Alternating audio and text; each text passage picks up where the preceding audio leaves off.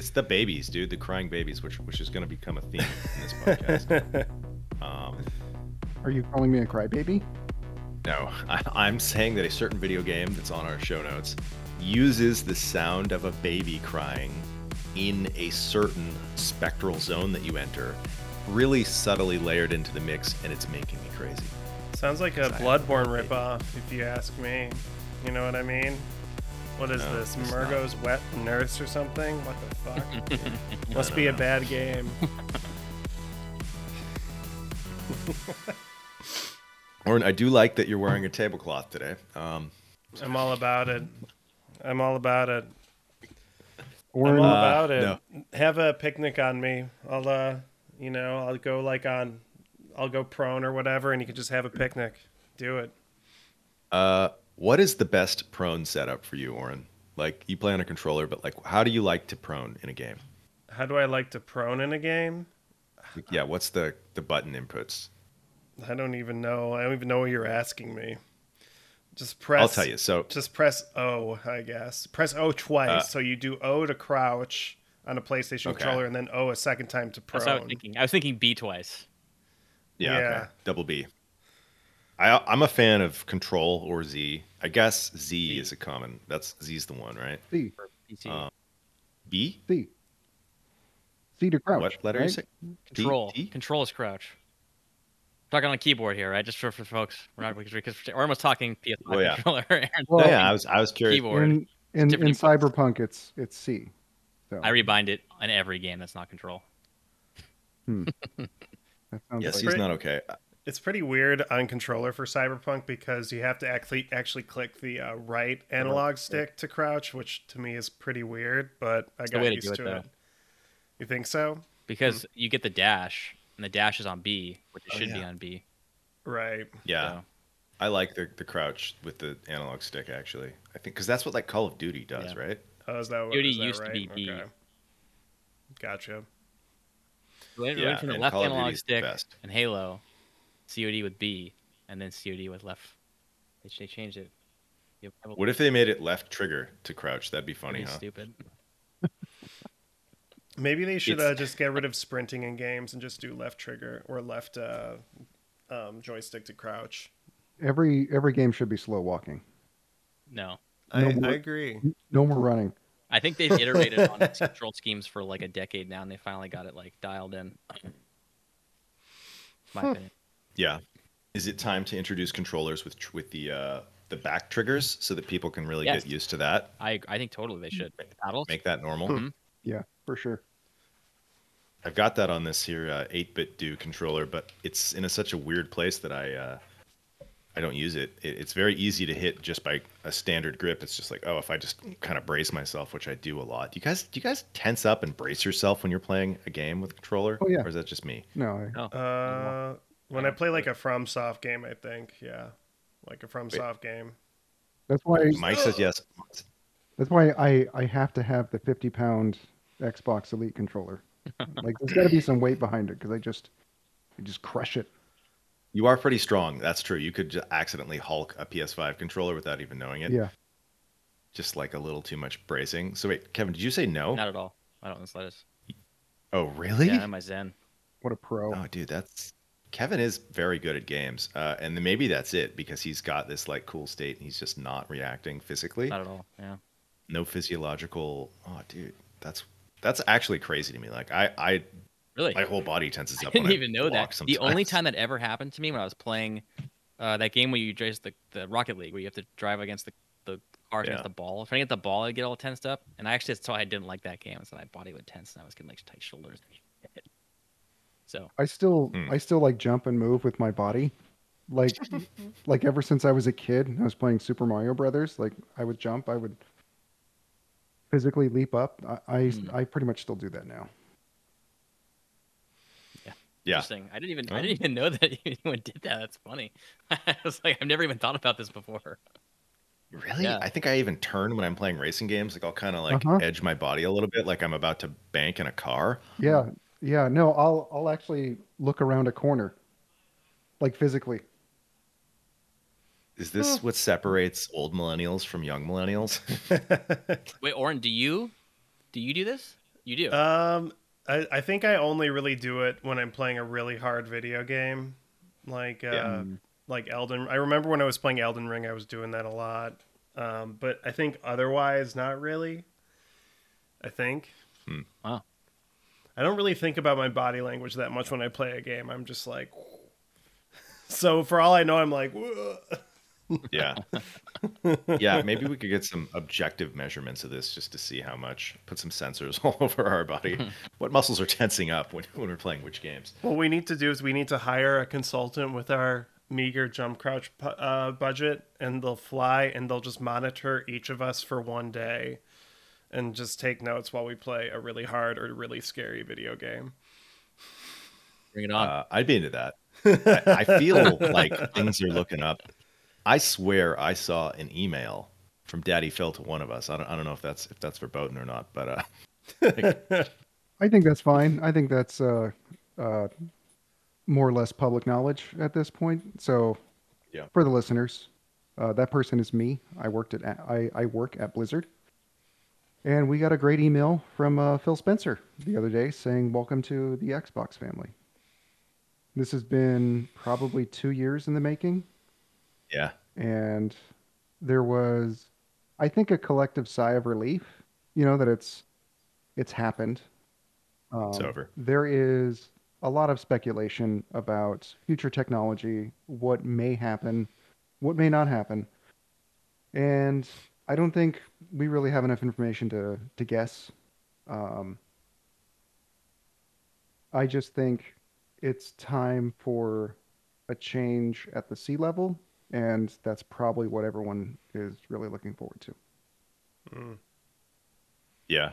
So Microsoft has fully acquired Activision Blizzard, and the most important question I have for you, I know that you're flush with Blizzard bucks. You walk around like a Blizzard daddy, pimp daddy with your Blizzard bucks in your Blizzard suit.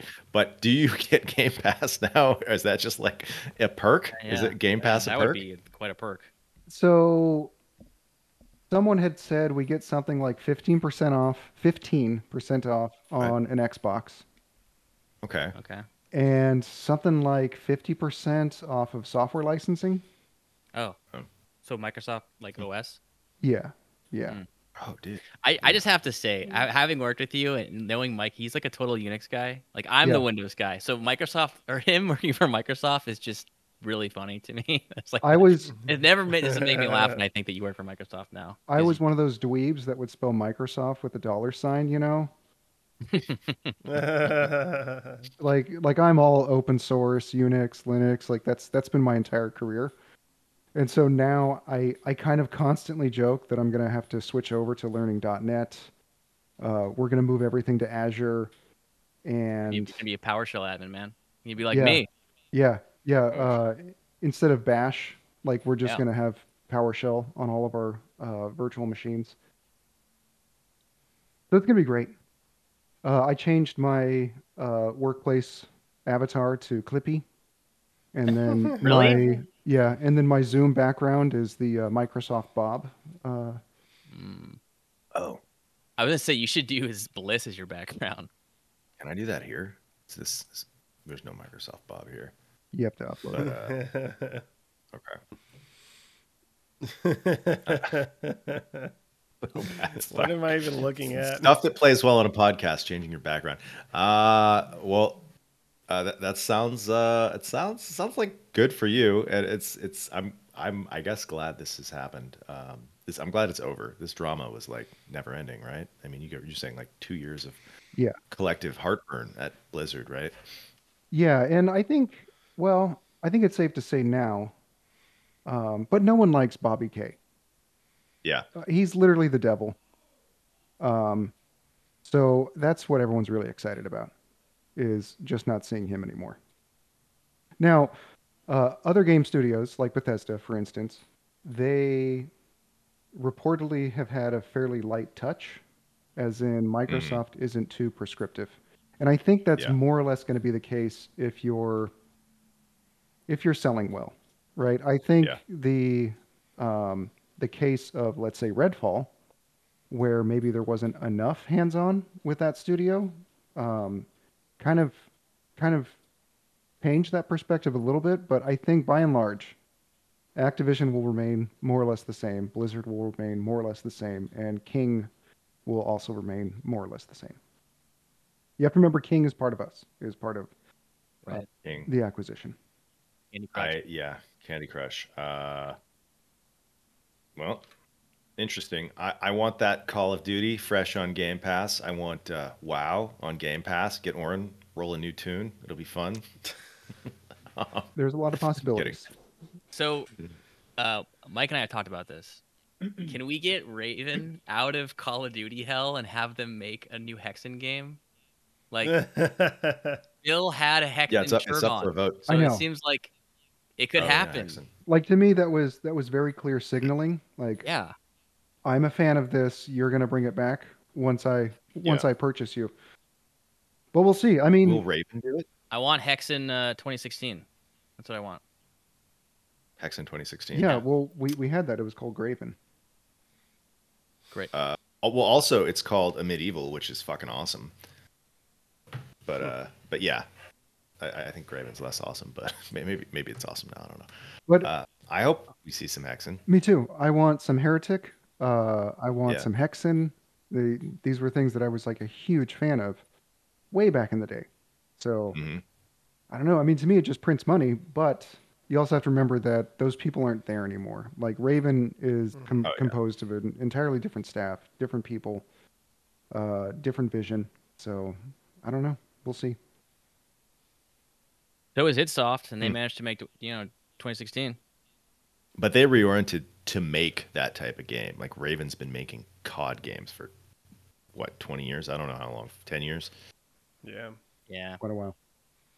They are institutionally strong at making I modern mean, shooters. I want a new Jedi Academy or Outcast from them. If I could have Yeah. anything, that would be a Star Wars game. That's from them. possible. I mean, Star Wars is up for licensing. Don't get me. Let's not even talk about that. I get too excited. Okay, let's not talk about that. Do you guys think that is Call of Duty going to turn around fast enough for Game Pass this year, or is it going to be like the next one? Didn't Sony and they have like a deal where they wouldn't put it on Game Pass for a year? Oh, really? Yeah, I know that was like I can't think of his name. The Sony guy's like dying wish, not Jim Ryan? retiring wish was to stop. Jim Ryan was to stop COD from Game Pass. Yeah. He's just like on his deathbed, like, please keep Call of Duty off Game Pass. Oh my god. I don't know. I'd like to see how that goes. I'm very curious what comes to Game Pass and when. I could see myself playing some Diablo 2. Is that game not good now, or is that which one did they fuck up? Warcraft Diablo 3. 2 is good, right? Warcraft 3 is the bad one. Oh no! What about Warcraft 2? Oh my god, dude! I want to play Warcraft 2. They haven't ever repackaged it, unfortunately. I would love if Not they with did. that. I would play it, man. I would play that. They did Dude, StarCraft. I played the hell out of that game. StarCraft. Yeah. I should play StarCraft. StarCraft's great. But I want to hear the peasants, the peons, tell me that I'm not ready. Yes, me lord. Can't do that yet. Okay, well that's interesting. PlayStation Slim official. It went on a diet. It took Ozempic. It's looking a little svelte. It's smaller, shrunk too. I guess something happened to it, and I think it's more expensive or it doesn't come with a disc drive. I don't really know the details. Does anybody know the details? Does anybody care?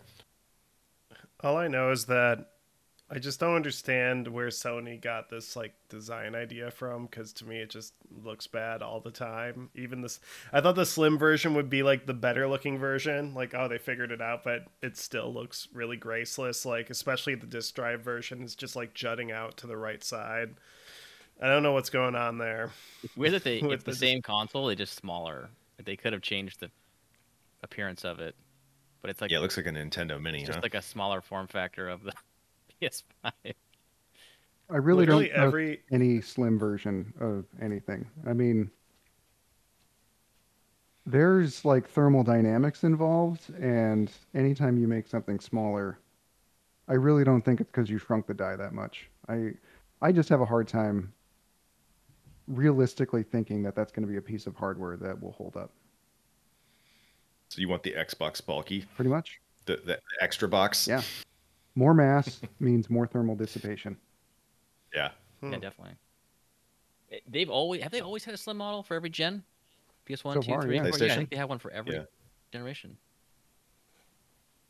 So I still have my PS3 Slim. I would trade that in a heartbeat for a launch day PS3 because all that back compat, man. I could plug it into my TV and play PS2 games. That'd be fun. All right. Game Awards coming up, or are they? Game Awards canceled. Too many people got on stage. what? Can't remember the guy's name. What's his name? I don't know. I don't care. Jeff Keighley Oh. cancels the Game Awards Wait, because too many people talked about Bill Clinton. You couldn't remember Jeff Keighley's name? No, I think you're talking about the other guy. Hey, I think you're about the French guy. I'm in my 40s. I don't want to talk about this guy. No. Jeff Keighley, I know. I think you're talking about the other guy. I don't even want to give the troll's name. I don't want to give him any more credit. I know what you're talking about. Yeah. What do we got? Okay, guys, what's gonna be the short list for the game of the year? Give me your list now, Mike. Go. Armor Core 6, Resident Evil 4 Remaster, The Okay. Dredge, Cyberpunk DLC. Crap, I gotta think of another one. Well, you're missing the two locks. I am two locks. I am legally obliged to say Diablo 4. Okay. No way. Okay. It's gonna be let's clear the air. Baldur's Gate 3 and Zelda are definitely being nominated, right? Those are like the two surefire games. And Resident Evil 4. Resident Evil 4. I don't think Resident Evil 4. Well, I don't know. I think it'll win. It depends. I mean, I love it. I don't think it'll win. Yeah, me but too. I think it will be nominated. I think Zelda's gonna win. Yeah, that would make sense. Zelda, well, I don't know. Baldur's Gate still has like hundreds of thousands of people playing it on Steam for one. It does. Still has an active Twitter life, and there are still articles on PC Gamer and Eurogamer and whatever about Baldur's Gate. So it's in the So the Zelda consciousness. is, as we've talked about, is like the OG, highly reviewed prestige company. So I think, and I think Zelda is the title that's like the fucking, highly reviewed, Yeah, but- highly awarded franchise. So So you think Zelda? I actually, I think Zelda is an amazing game. I played the shit of it, and I actually probably like playing it more than I like playing Baldur's Gate. But I would rather see Baldur's Gate win because I think it's a more original thing for this year, whereas Zelda is like a really, really, really good iteration on Breath of the Wild. I think Baldur's Gate 3 is like, hey, a CRPG. A CRPG winning at the Game Awards would be really stunning. Whereas the Zelda one, it's like, yeah, you gave it to Breath of the Wild in 2016. I'm not surprised or 2017, right? I wouldn't be surprised to see it. Yeah. I don't know. Like last time we were having the same conversation that like God of War was going to win for the same reason. So I feel like, and I think Baldur's Gate 3 actually has more momentum right now, believe it or not, because I think a lot of the Zelda conversations have, I don't want to say died, but they've tempered a lot. I think Baldur's Gate 3 is still on a lot of people's minds. So I actually think Baldur's Gate 3 might be the winner. But it's like 51-49. Like could go either way, it almost feels like. I can see that because I haven't really read anything about Zelda since it came out. Whereas like I'm still seeing regular memes and news articles about Baldur's Gate 3. Yeah. Yeah, that's true. But the same thing happened with God of War.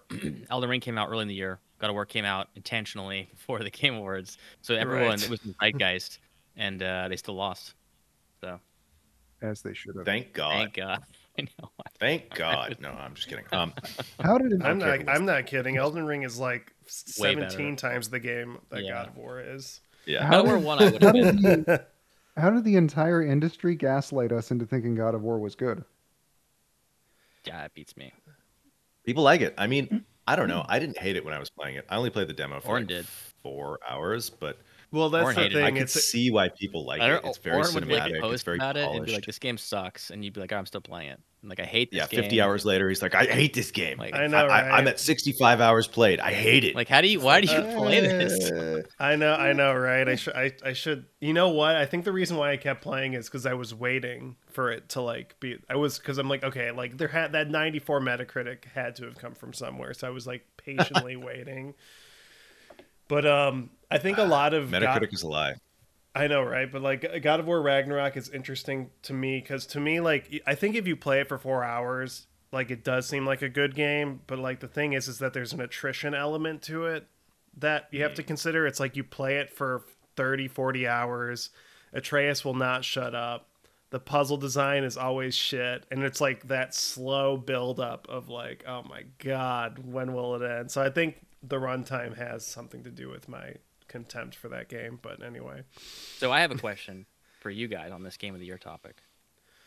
DLC of the year. We had 3 DLCs that were knockouts. There's World of Assassination, Yes. Separate Ways, and Phantom Liberty, right? These are 3 top tier DLCs that came out all this year.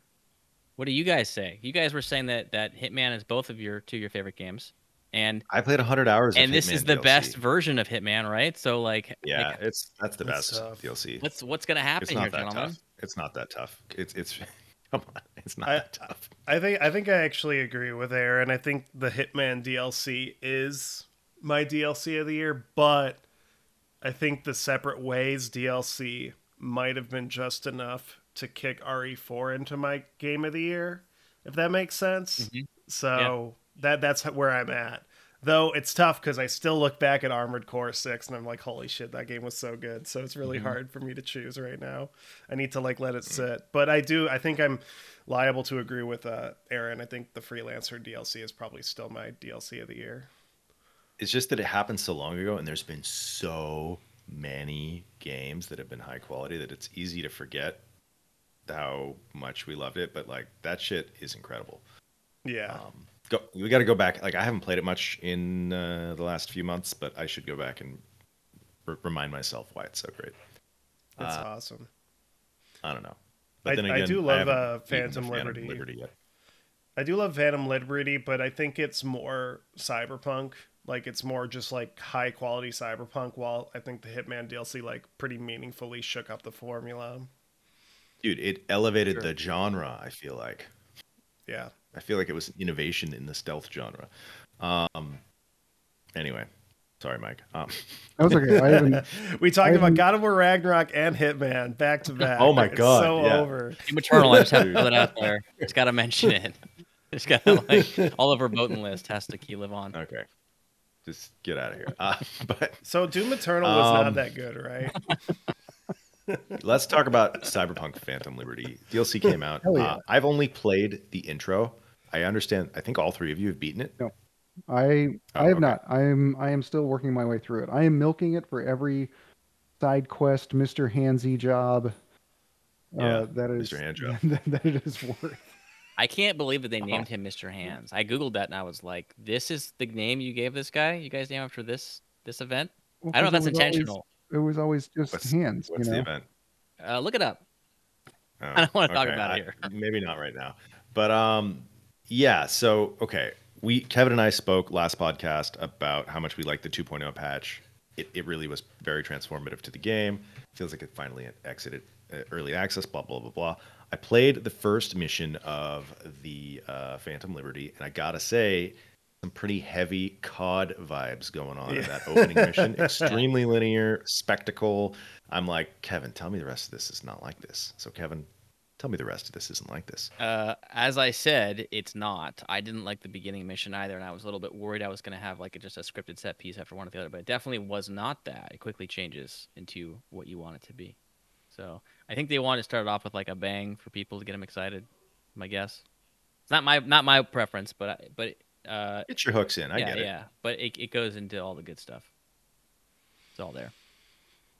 I mean, I think it is pretty similar to the base game when Yeah. you're initially stealing the relic. Like that is very much a on rails kind of spectacle. I think what they did for Phantom Liberty was pretty much like the same flow, and then the rest of the game kind of opens up. But I agree with what you're saying there.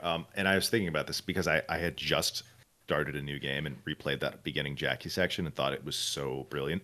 There's a lot more pauses in there, and it was a little lighter on the spectacle, I think. Like you weren't fighting this like massive robot and having this crazy boss fight. yeah, But like I guess it was good linear, whereas this wasn't bad linear, but it was just like, whoa, this is really Call of Duty. It's like crazy explosions. I'm falling through the floor. that kind of shit. But I didn't hate it. I was just like a little surprised at how. And also, you couldn't leave the mission at any point. But yeah, good point. One thing I want to point out is I have pretty much played all through Cyberpunk, and then I went into the DLC. So I was like close to level 60, right? Yeah. I did not go to a Ripper Dock before I started the DLC. That was a mistake. That is a very big mistake because you're basically jumping in unleveled. Because it effectively resets all of your perk points, all of your cybernetic upgrades. So my advice is if you're already in game and you're already late game and you start up the DLC, just go to a Ripper Dock first and get that sorted out. Otherwise, it's going to be a very painful mission. It was pretty hard at level 14 also. Took me like 10 minutes to beat that boss. So, I was like, Oren and I talked about this a little bit, and I just wanted to mention, I think it's worth just mentioning this. I would recommend, my personal opinion is play your main character for that rather than a new character, because I think there's a couple things that you'll miss that I think are really good. In that, not essential, but I thought they were really impactful and made it more interesting and meaningful. So, just that's my only 2 cents there. Would be do a lot of the main game's story and character stuff before you do it. But Yeah, the DLC for me, is really good. Sorry. Yeah. No, yeah, I actually like went into this game as a new character, and I was playing through the main campaign, and as I was playing through the main campaign, I was like getting so much deja vu because I played this game like less than a year ago. So I was like, oh my gosh, like this is like way too familiar. So I kind of like after a certain point, I just decided to just mainline to the DLC. And by the time I got to the DLC, I was like level 16 or 17, something like that. And then yeah, I just did the DLC content and then I finished the game because like the other stuff felt like way too familiar to me. Like every time I would start a new mission, I'm like, I just did this. But yeah, like I did miss some stuff according to Kevin, and Kevin actually sent me some cutscenes so to see what I missed. So I was like, oh darn, I probably should have done my main character, but I did really like the DLC a lot. I think the thing that I loved the most about it is that it kind of, and this is true with Witcher 3 DLCs as well, is that the game kind of has a central idea that it's exploring, which is like, this is a world where all these characters are pawns of these larger corporate or military entities, and the whole story is kind of about how all of these relationships are impacted because of this kind of ideological relationship. So I thought it was really strong and compelling, and Idris Elba gives like a really great performance that kind of feels in line with his work in The Wire in a lot of ways as Stringer Bell. And one last thing before I toss it back to you guys is there's a mission late in this game. You can miss it though, that I think Aaron in particular would really like. It's a very Aaron mission, but it was very impactful overall. I really missed liked it. I didn't know I was gonna miss it. I have a save. I can go do it. Just Is this based on a choice you have to make? yes. Okay. Yes. But then, like as I was playing the mission, I was like, "This is the most Aaron mission that could possibly exist in this game." But I'll stop there. Can I say one last thing? I'm so sorry. Yeah. I think this DLC. Another thing that I really like about this DLC is that I think CD Projekt Red finally kind of figured out how this game is really supposed to flow, and a lot of these missions are now they've kind of structured them where you go in, it's like an immersive sim, so you can like, take out the guards however you want, and then the mission ends with some sort of moral quandary that you have to do. And I thought that flow was really solid for the side missions. Like I think they finally kind of honed that down. But anyway, I'll stop there. No, I'm glad you brought that up. That is, I think, my favorite part about the DLC is that every mission is not this sort of like binary good evil outcome, right? Like Right. And that's almost like the BioWare sort of thing where it's like, okay, if I choose the top one, that's me being good. If I choose the bottom one, that's me being evil. And then anything in between is just me not really caring that much. But Right. every single mission was like the trolley problem. It was, oh my gosh, I'm a murderous monster. This person just wanted to escape, basically slavery. Or yes, this person was being used, but it's the only way they could have a good quality of life.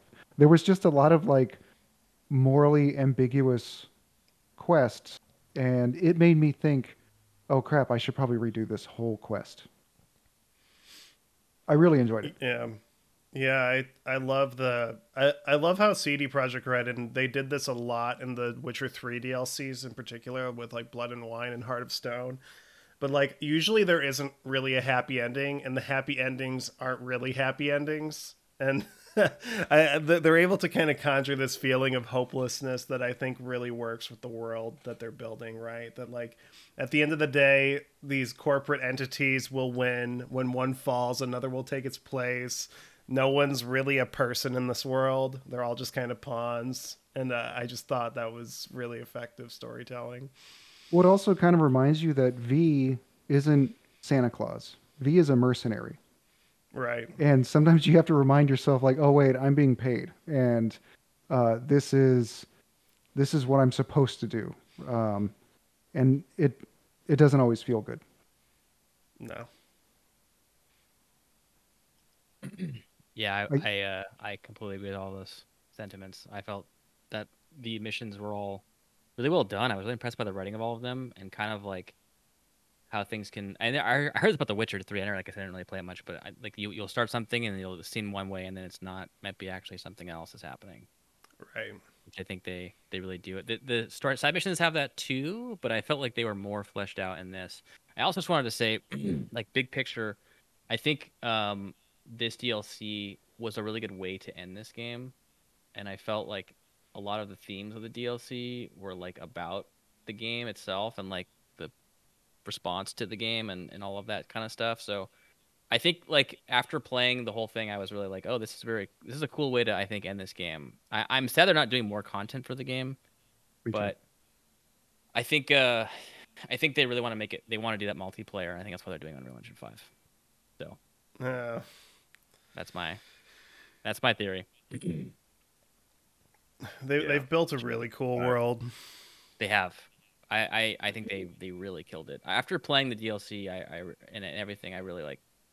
The world's great. They've done a very good job. Yeah, I'm already kind of mourning the fact that I'm not going to get any more. Like Yeah. I really love the cyberpunk universe. I love all the media, the books.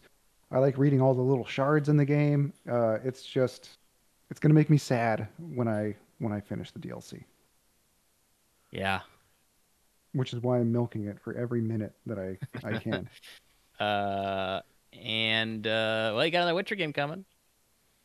I don't give a shit about that. I I have enough dark think, yeah. fantasy. Yeah. Yeah. Nah, I get it. Dark fantasy overload. Getting close to that myself. All right, so Phantom Liberty sounds pretty fucking great. I cannot wait to finally dig into it and really enjoy the whole thing. I'm half considering going back to my original character, whose the save file dates back to 2020, and playing that character instead of the new character that I played based off Kevin's advice. I'm going to consider it because I've only just done that first mission, and if I could probably go back and hammer through that pretty quick. Do you think, or you think you should especially redo now it? I would, You but should. Yeah, I mean, based on what I don't know. I based on what just we did. talked about. Yeah, no. I just don't think Judy Alvarez will fuck me if I do that. That's the problem, and I'm a little concerned, guys.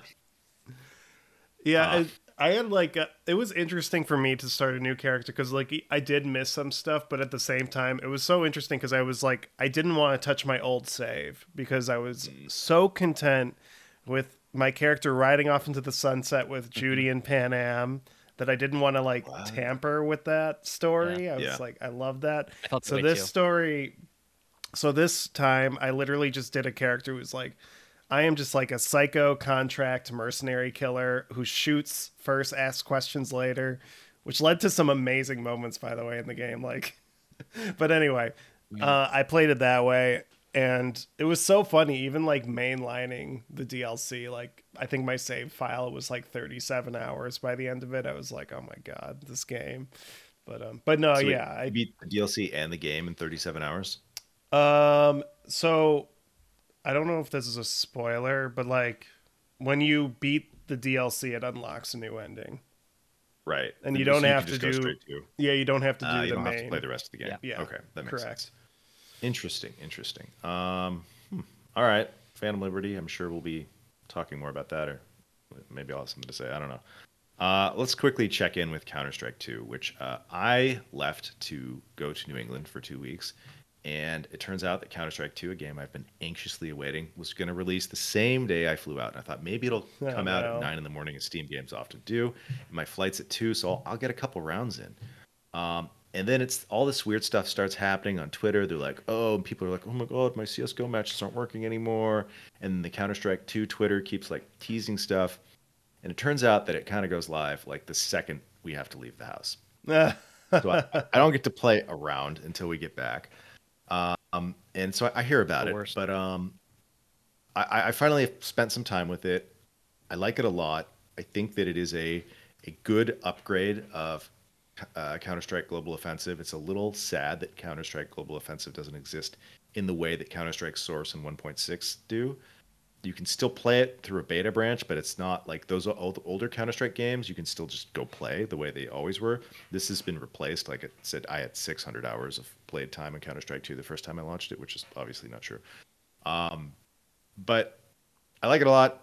It has taken out some game modes, so there's some controversy there. Like they are slowly re-adding game modes and maps, so it has fewer maps and fewer game modes than Counter-Strike Go did 2 weeks ago. But what's there is good. Kevin played a little. What do you think, Kevin? I think it's as a non-Counter-Strike person, yeah. Right, as a non-Counter-Strike person, I thought it looked really nice. It ran nice. It has some really cool particle effects. I think like the weapon sounds seemed a lot better, so the guns felt a little more punchy than they did. I'm not really a Counter-Strike guy, as we all probably know or maybe don't know. I'm not. It's not my style, so I am not gonna play it. But I think if I was a Counter-Strike fan, I'd be very happy. So I could see why Aaron would be so excited to play it. It does. It felt to me, as a non-Counter-Striker, like a definite upgrade over CS:GO. Yeah. Just because I said at the beginning of this podcast that we were going to remember to set things up. For anybody who doesn't know, Counter-Strike 2 is the sequel to many Counter-Strikes, and it is a competitive online shooter, tactical shooter. And I think it's the best online shooter out there right now. It's the simplest. It has no RPG mechanics to fuck with it. It's just like you get better at the game because you get better, and that's it. It's not because you unlocked a new scope or weapon or anything. And if you like that sort of thing, it's extremely satisfying. So that's all I have to say. Cool.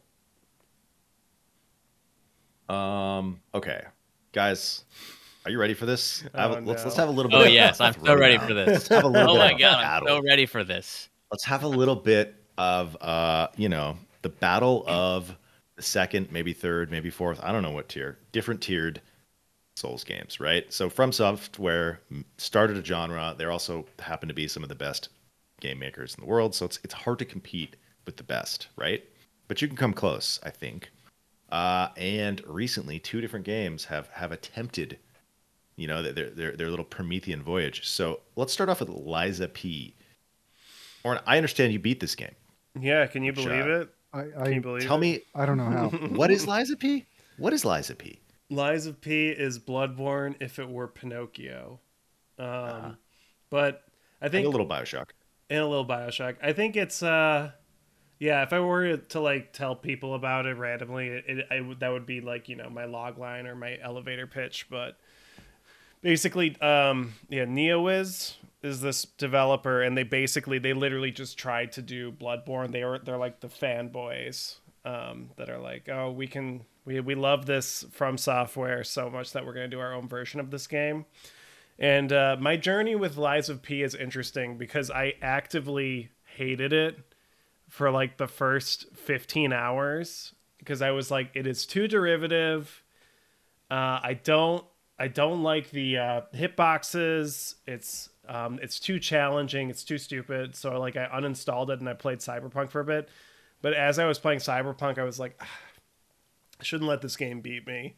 So I reinstalled it and then like I beat it in like 3 or 4 days after that. I my original criticisms of it still stand. I think it is way too derivative and the game never finds an identity of its own.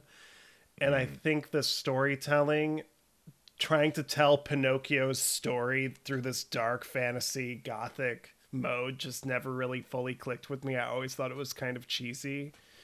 And I also just don't like parry based combat that much. And this game is like the parry based combat game that's not Sekiro. Like if you're not parrying, like don't play this game because it's all about parrying. And the parrying window is so tiny in this game compared to Sekiro that it was like very frustrating playing it. But I think by the time I got to the end of the game, the combat finally started to click more, and I really loved the final 3 boss fights. I thought they were very well designed boss fights. So I came out the other end of this game being like, I don't even know how to grade it because I hated so much of it, but I also loved parts of it. So it's one of those games where I feel like if I were to write a review of it, I would just like leave it unrated because I just wouldn't know how to rate it because it was such an inconsistent experience. Would I recommend it? Not really. Like I'd recommend a FromSoft game over this game any day. But and I also thought Wolong Fallen Dynasty of all things. I know this is maybe a hot take, but I actually had way more fun with that game than this one. So I don't know. I'm at a weird place with Eliza P. I will say before I pass it off to Lords of the Fallen. Oh, wait, Mike, you got to pass it off to Mike. Or pass it off to Mike, right? Because Mike has played it. It has like the dumbest after credit scene I've seen in anything in a while. It was like the most MCU baiting bullshit I've ever seen outside of the MCU. I fucking hated it.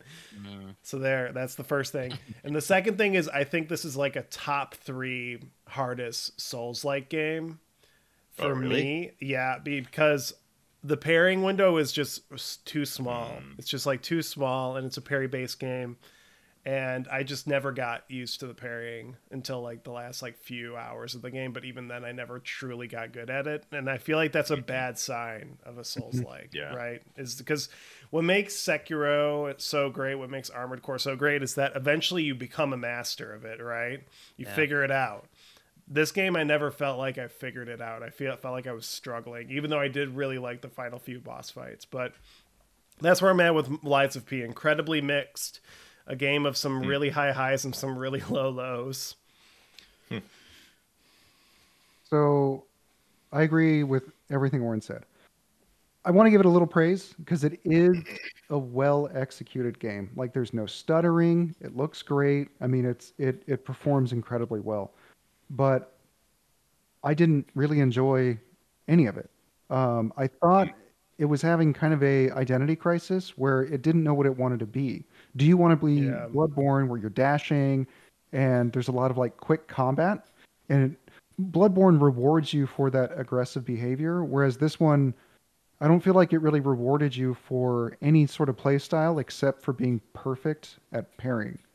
Because that's what every encounter was. Every like mob entity that had, more than 2 or 3 hits worth of HP, you had to memorize their moveset and you had to be perfect at it. Every single boss encounter, you couldn't like play it your own way. You had to parry. Because otherwise you would just get destroyed.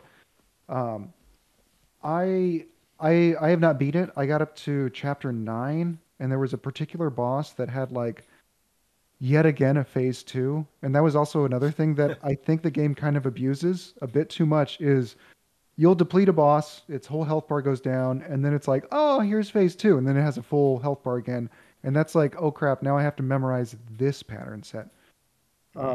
And so I just closed it. I thought I'm not having fun, and that's kind of how I felt about Neo and Wulong is I actually have a pretty low tolerance for not having fun.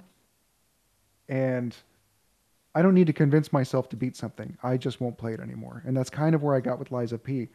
I just Right. switched back to Armored Core 6 because I was having an incredible time with Armored Core 6. And now I'm having an incredible time with Lords of the Fallen, but Lies of P, I don't really know if I'll continue it. Yeah, it's tough. It's I think I just felt the urge to complete it because I don't know. I don't know. I get like that with FromSoft games where I have like this completionist brain and I hate it, but that's just how I am. But yeah, I think the other thing that I just don't really like about the game is that the thing I love about From Software is that not every boss is like this pound you to death boss, right? Like they'll kind of space it out, right? Like here's Genichiro, and then there's like a couple bosses that you can kind of just like kill in like 2 or 3 tries, and then here's the next big boss, right? Peaks and valleys, yeah. Yeah, and Lies of P, it literally is like every boss is going to destroy you. Like that is the mode they're thinking at. And it just by the end of the game, it's just exhausting. It's just like you can't make every boss impossible like all the time. It's too much. But I did again. I really liked the last few boss fights. I thought they were really well designed, and it was just strange. It's kind of like I felt the same way when I was playing Final Fantasy 16. Like Final Fantasy 16 has some unbelievable moments that blew my mind, but there was also like a lot of garbage in that game. And, and Lies of P is like the same way. It's like there are some unbelievable highs, but to get to those highs, you have to endure like a game that's too long, a game that's too parry reliant. I also hated the feeling of upgrading my character and grinding my character so much. And it doesn't matter because if you can't parry these attacks, you're going to get smacked anyway. It's like just a terrible feeling to have. That game is really all over the place. It's a hard game to recommend. Armored Core 6 is like way better, So, Believe that. but Armored Core 6 is also like a top 2 game of the year, like so for me. All right, that's too bad. I had some intrigue after spending a little time with Eliza, but I don't know. The pairing stuff sounds really just annoying, and I suck at pairing. For some reason, I just cannot. I got it in Sekiro, but like with games that require me to parry, I'm like really bad at it. It just brings out some part of my brain that's just really stupid, and this makes me feel bad. So I'm just like, no more parrying games. Well, like the thing is like Sekiro, even though people say it's like the hardest game, and it is really hard, the game actually is like a pretty generous parry window for the most part. Yeah. And like all you have to do is tap a button. Like for this, you have to, like first of all, the parry window is like smaller, but you have to like press and hold, and then when the next attack comes, you unleash and press and hold again. And my brain could just never do that. I could never figure it out. Yeah, it's like block as opposed to tap tap tap like Sekiro. It's also extremely punishing. Like when you miss a parry, you lose a ton of health. Like it's not just like slow little chip damage, you know? Like in Sekiro, you'd either get the perfect parry or you'd block and maybe it like tick off a little bit. This one, it's like you almost might as well just eat the hit without even blocking. It's so unforgiving when you miss that it feels pointless. Yeah, it's almost like I think I would. I think the game would be better if they had no upgrading and it was like Sekiro, you know, like because I felt like I wasted my time so much grinding in that game. Like it was, and yet I still beat it. I still fucking beat it. But yeah, your return on leveling is so minuscule. Like every time it's like, well, I might as well just do Vit and endurance, right? Like up my equip load so I can carry a bigger weapon and not fat roll. But I don't know. It didn't feel like upgrading strength or dexterity or advanced really mattered. You would get like 1 extra point of damage, and then that was it. yeah, very frustrating and inconsistent game. Miyazaki said that when he was making Demon Souls, he said, "I'm really bad at video games, so I designed the game so if I can beat it, you can beat it." So, yeah, I mean, that should be mandatory. Armored Core 6's challenge is so satisfying compared to Lies of P because, like, I mean, one of the best moments that I had this year with Armored Core 6, and I talked about this in an earlier podcast, is just getting destroyed by Baltius and then just like kind of stepping back for a day and thinking about it and then just being like, what if I just like retooled my mech to be this way instead? And then I killed him in like one try. Like I felt like I entered the Matrix, you know? Like it was just unbelievable. Yeah, Yeah, that's that FromSoft goodness. Delicious. Truly. and I mean, I felt the same way. I struggled a lot with Armored Core 6. Like I was getting very frustrated. Whenever you messaged me, you're like, I think I hate this game. I Yeah, was like, like keep going, man. Keep going. I was having like this existential crisis of like, oh my gosh, I don't like a FromSoft game. But when it clicked hard. Like then all of a So sudden, hard. like I was one with the machine, you know? And I just don't get that with Lies of P. Like I've played Lies of P for, probably 30 plus hours. And even when I think I'm getting good at it, it's still like, oh wait, I have to memorize this entire move set. Or like a tiny baby will just slaughter me. Like it has like a 10 hit combo that's impossible to block. And for some reason, it tanks like 50 swings from my electric axe, you know? The old endless combos, just the best, right? Yeah. Where it's just a, Orange just disappeared. or Hopefully, Chicago hasn't been nuked or anything. I'm assuming. There we go. Sorry, Looks I'm like back. Orange's I'm, back. I'm back, Okay. guys. Sorry. Confirmed. Chicago has not been attacked by a nuclear strike. Okay. Yeah, We're no. good. Audience, I had a Wi-Fi hiccup, but I'm back. But yeah, like to put a bow on it, lies. Yeah, like play Armored Core 6 instead. That's like an actual game of the year. Honestly, it might just be game of the year. Don't play Lies of P, in my opinion. All right. Let's talk about another game that is entering the fray, the second, third, whatever tier. Challenge has appeared. FromSoft. Yeah, new challenger.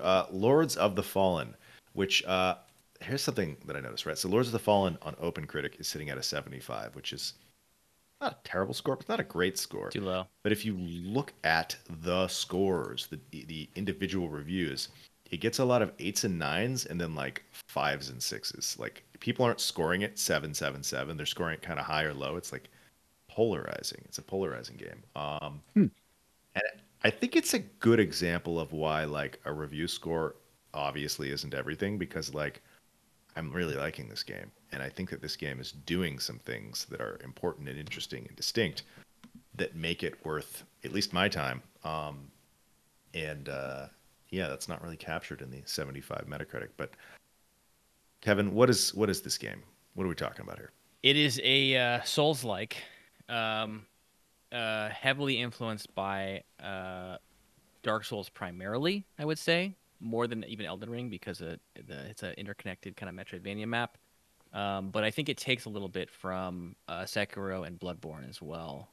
But it also has its own things going on. It has this like Soul Reaver alternate plane universe thing which you can explore. So the entire map has this parallel universe or parallel version that you can explore, and it kind of has this, I don't know, Bashinsky kind of look of like dystopian surrealism oh, vibe. it was like that one really good Bloober game, The Medium. Yeah. Oh, my favorite game of the decade. So, but yeah, so the pitch of the game director, which I think is perfect, was he said we want to actually make a non FromSoft game that's like really good. We want to be a game that's like hopefully close to being as good as a FromSoft game. They said our goal was to make Dark Souls 4.5. They're like, we know we can't make it as good as FromSoft, but we're gonna try. So that was the pitch for this game, which I think is actually really funny and very honest with themselves about about the game. But what is your opinion so far, Aaron? Let's start with the bad. The bad, and it's questionable bad, but it is Performance? visually very derivative of Yeah. Dark Souls. Like it looked like when I first saw the trailer, I joked in the Discord, like this looks like Dark Souls 3 DLC. Yeah. Like it looks a lot, right? Yep. And Lies of P has the same thing with Bloodborne, but like both of these games are very clearly using, similar like typeface, similar animations and movesets, and art design, whatever. I would say that's probably the biggest knock against it, even though I think it looks cool. Like I think they do enough with it to justify it. It is very derivative visually, but I think the fact that it has this really good Dark Souls 1 style world, something that FromSoft has completely abandoned. They haven't done that in any other game since. And it has this awesome two worlds mechanic that kind of like forces you to explore in new and interesting ways. It justifies its existence. It is enough to make it so that it's not just a derivative game. It's like it's doing some things that are, I guess the open world, or the interconnected world is a little derivative, but like, but the lamp thing is not at all. Yeah, I don't know. it's new. I'm really liking the first. I'm about 7 hours in, and I have been really, really liking it. Kind of surprised at how much I liked it. Yeah. Same here. I am 13 hours in. But I think Aaron's actually further than me because I played it in co-op a lot. Oh, But co-op, I yeah. can just say like so far, I haven't beaten the game, so this opinion could change. But I think so far it's the Souls like that I like the most of all the ones I played, and I could give you a list here of the ones I played, which is quite long. But just I can give you the highlights, which would be I played both Surge games, I played Dimesia, I played both Neo games, I played Jedi Fallen Order, I played the first Lords of the Fallen, I played and kickstarted Hellpoint, um, and Code Vein. So I played all of those games, and I have beaten most of them. And I think this game is better than all of them and more feature rich than all of them. This game seems to be the closest in terms of features on offer to a true From game. Like I know this sounds funny, but when I was playing with Aaron, I was like, "Hey, I can drop items and you can pick them up." I've never seen this in a Souls like ever. Like I was like, "Wow, they actually offer that." I know that's a small feature, but like that level of parity doesn't exist in Souls likes. Like it seems like usually they're like, "We're going to do 80% of a From experience. We're not going to give you everything because one reason or another, right?" But this game seems that they're really so far trying to get everything. So it doesn't have messages and it doesn't have the spirits, Mm, bloodstains. But I'm actually okay with that because that's a lot of other games have done that. Souls likes have done that, and those are cool. But they don't yeah, need to take that mechanic. I'm fine with that not being present. but it has co-op and PvP invasions, Yes, which is worth. And it has maybe a better implementation of co-op yes. than FromSoft games do. Although, according to Steam reviews, not a good enough. It's not co-op where you just literally are sharing the exact same world. It's still one person's like joining the other person's world, but like you can just keep playing as long as you want. You don't get desummoned from bosses or deaths. You can go to Firelink with them or the Firelink like hub with them. You can upgrade your weapons. You can rest with them. You can just like sit down and just play the whole game with them. And that is, I know like it's one of those things like I read about it and I was excited about it, but when I actually did it, it was like, oh, this is so nice. I don't have to be like, where's your sign? Make sure you have the right password. Like you can invite through Steam. Oh my gosh, Mm. just those kind of quality of life things are just Oh yeah, Ultra miles. Ride Yeah, runs at 100 plus frames per yeah, second. Mike, how are you liking Lords of the yeah. Fallen? I have to ask you. Uh, I'm enjoying it quite a bit. I think it is one of the best FromSoft clones. Yeah. Um, I think it's the first Unreal 5 game I've played. Because I think even Liza P was Unreal Engine 4, but performs great once it compiles those shaders. Mhm. Um, yeah, I like that it has classes in a sense, right? Like I'm a cleric, so I can do a little bit of spell casting, and I got a big hammer that I can swing, and I do holy damage. And I think that's something that like a lot of the other clones also haven't picked up is having all those action RPG mechanics where you have a fire infused weapon, but if something's on fire, it's not going to do as much damage, right? Or you're going up against monsters and maybe you're going to do better with holy damage versus straight physical attack. I also like that it's not split damage. So like I'm doing holy damage and that's all the damage that I do. So when I upgrade my stats, um, if I pump it into, I don't know, wisdom or whatever it's called in this game, um, that just does holy damage and that adds to it. It doesn't I don't have to choose. Am I going to do strength or dexterity or holy? So um, that's been really cool. It does have a lot of mechanics, especially with the lamp or the lantern, that sometimes I do get a little confused. Like, okay, am I supposed to hold the trigger and press Y, press X? Where can I put this temporary um, bonfire? Basically, like you can only do it in like certain patches of flower, and then it'll Yeah. it'll vibrate or it'll start throbbing or something like that. And you're like, okay, well, what am I supposed to do here? I do like the integration of exploring the world. So if you feel like you're stuck, you're like, oh, let me go to the other side and see if there's some sort of transition, and you can even preview it, right? Um, I think that's really cool. Let's see. I'm enjoying it a lot. Some of the enemies are just kicking my ass too. Like it is a challenge. This is not this is not a walkthrough. This is not like a piece of cake. I've died like 15 times in the same area, and I'm just barely making progress through it. But it's still more or less fun. I know what area that is. It's those Area. goddamn spiky helmet Yes, those guys chargers. are shit. Those guys are.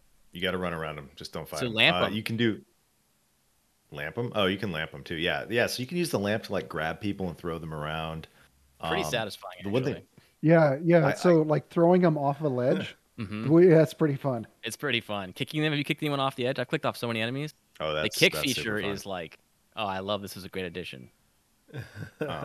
Yeah, I also think the level design has been really Yeah. good. Like Liza P felt like a hallway from what I played of it. It was just very linear, like straightforward, like right angles. This is like Dark Souls 1 style, like knot that just unfurls, goes up and down and loops back around. There's this level that I think is where Mike's probably currently stuck, where you're on the side of a cliff. It's very Blight Town, high Blight Town is Yeah. asking that you're just constantly about to fall off the edge. It's I think I don't know. I'm really enjoying this game. It could be that the last 20 hours are just total shit, but Yeah, it's possible. we'll see. The first 7 or so have been really good and gave me that kind of feeling of like, oh, I'm playing a good From game and I just want to keep going. Yeah. Like, ooh, I gotta get to that next bonfire. Also, the bonfires are a little further apart than more recent From games. I feel like since Dark Souls 1, FromSoft has got a little more judicious with the implementation of those bonfires. A little more, you get them a little more often. I don't, like a Elden little more Ring, often they're than maybe I constantly would like. everywhere. Great. Yeah. All over. Yeah. Whereas this, you really have those moments where you're like, okay, I've got a bunch of souls. I'm getting deeper and deeper. Should I keep going forward or should I go back? And you have to make those kind of tactical decisions. And I love that shit. Yeah. Oh yeah, like I've had sort of that panic, like you only got a little bit of health, you have no more heals, you've got like 9,000 souls, and you're just like, oh shit, where's a bonfire? I need a bonfire. I need a bonfire, and then you die. Yeah. There's in that area that I've been stuck on, I've died and lost thousands and thousands at this point, and it's just, oh well. Mm. Yeah. I like how when you die, you go to the Umbral world though, and you can live again. Mm. And if you can, so it's this little Sekiro in there. I was like, oh, Shadows die Yeah. twice in this game apparently. Okay. Yeah. It's good unless that area of the game forces you to be Right. in the Umbral world, And you just die. and then you just die, and it's like, God damn it. I wanted to highlight too about this game. So Aaron pointed out, and he's totally right, that the game looks like a combination of Dark Souls 2 and 3. Visually, like the art style seems to be both of those games. I think that seems it right. But just the fidelity is very good. The graphics are like Unreal Engine looks great. The shaders of this game are just like stunning. I remember looking at the hallways and I was just like looking at the lighting and like the occlusion of like this rock formation. It was just like, damn, games look good these days. I'm really impressed the way this game looks. I do want to highlight also there is performance issues for some people. I had problems on my laptop. I had to turn off resizable bar, which I could only do with the NVIDIA Profile Inspector. So if you're having weird stutters, look up the NVIDIA Profile Inspector. You can get it on GitHub and you can turn off resizable bar through that. Might fix your problems. I couldn't turn it off on my BIOS through the BIOS of my laptop, but the developer responded. They've released 2 patches since launch. So I have to say, like, these guys released a patch on Saturday, which means they're working overtime to patch the game. So I have to give them credit. At least the game has problems, which sucks, and they are to blame for that. But at least they're addressing it quickly. Worth highlighting, I thought. Yeah. I'll say that I've had fewer problems, and I bought this game expecting it to be a train wreck. I was like, oh, I was just like excited about some of the features, so I'm like, I'll try it. If it's a train wreck, I'll Steam refund it. I've had far fewer performance, stutter, technical issues with this game than I did with Elden Ring. Elden Ring for me was crashing. It was stuttering all the time on PC. So like Yeah, Elden Ring that said, stutter it was is real. this game's getting review bombed right now on Steam for that, and that people are pissed about the co-op not being like it's both of your world. I'm They okay don't with like. that. I actually have my own That's world. Yeah, it's weird. that's weird to review bomb though, because that's I know. that's That's a very feature. That's how From is too. yeah. That is how it does it. Yeah, I don't get it, but whatever. I'm- Anyway, I'm gonna go give this game a good review just so hopefully I can offset one person of 20,000 or whatever. I think the game did pretty good on launch. It seemed like there was a lot of people playing it.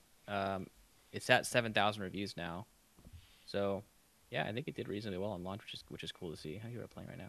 Yeah, there's 37,000 yeah, playing it right now. So we got invaded last we night. got invaded. We killed the We guy. killed him, kicked his ass. Nice. Always satisfying. The one complaint I have, and I think all games need to evaluate this.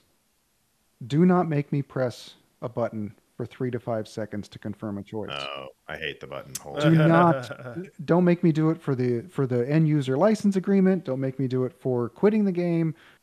Just make it a button press, god damn it. Yeah, I already know what I want to do. Stop making me think about it for 5 seconds. I agree with I that. hear That's that. annoying.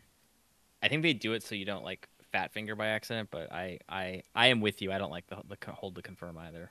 It's funny though Yeah. because games like this often punish you in game, right? Like if you fat finger in your swing or your block, you die. Yeah. But Mhm. yet to quit the game, they're gonna be like, whoa, whoa, whoa, we really want to make sure this is what you Are want you to do. Are sure? you super sure you want to apply these changes? Yeah, yeah. It's annoying. Hmm. That's my game design rant.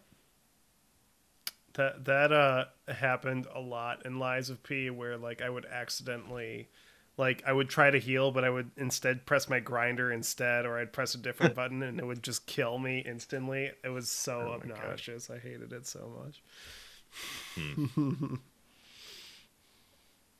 All right. Well, I guess that's it for Lords of the Fallen now. We will definitely keep playing a check back, and I do hear that there are some later game inconsistencies, so we'll see how much that is a problem for us. But so far, I really like it. And it was That's performing well for me on my PC.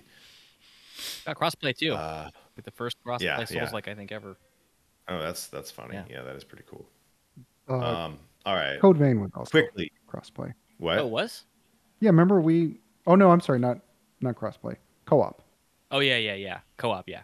Code Vein and Neo were co-op. Yeah. Oh, okay. Let's talk about Sea of Stars real quick. This is a JRPG that came out like a month ago.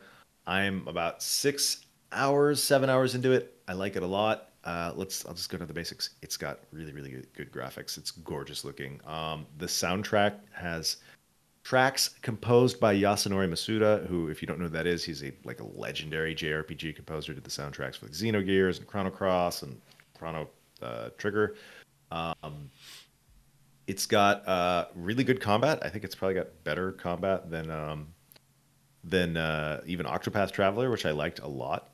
It's weird. It uses these like timed button presses to sort of like get like a little extra damage, or you take like a dodge when you're getting hit. I should say this, but I thought I was gonna hate that, and I actually really like it. And I think it adds like the worst thing a JRPG's combat can be is sort of like you're just pressing attack, and it's just like a war of attrition till it ends. Like this feels very dynamic and like puzzle solvy, and it's good. The story's good. It's a little more Saturday morning cartoon than say like crazy anime, which is what I kind of prefer my JRPGs to be like. A little more Ghost in the Shell or Evangelion, but this is good.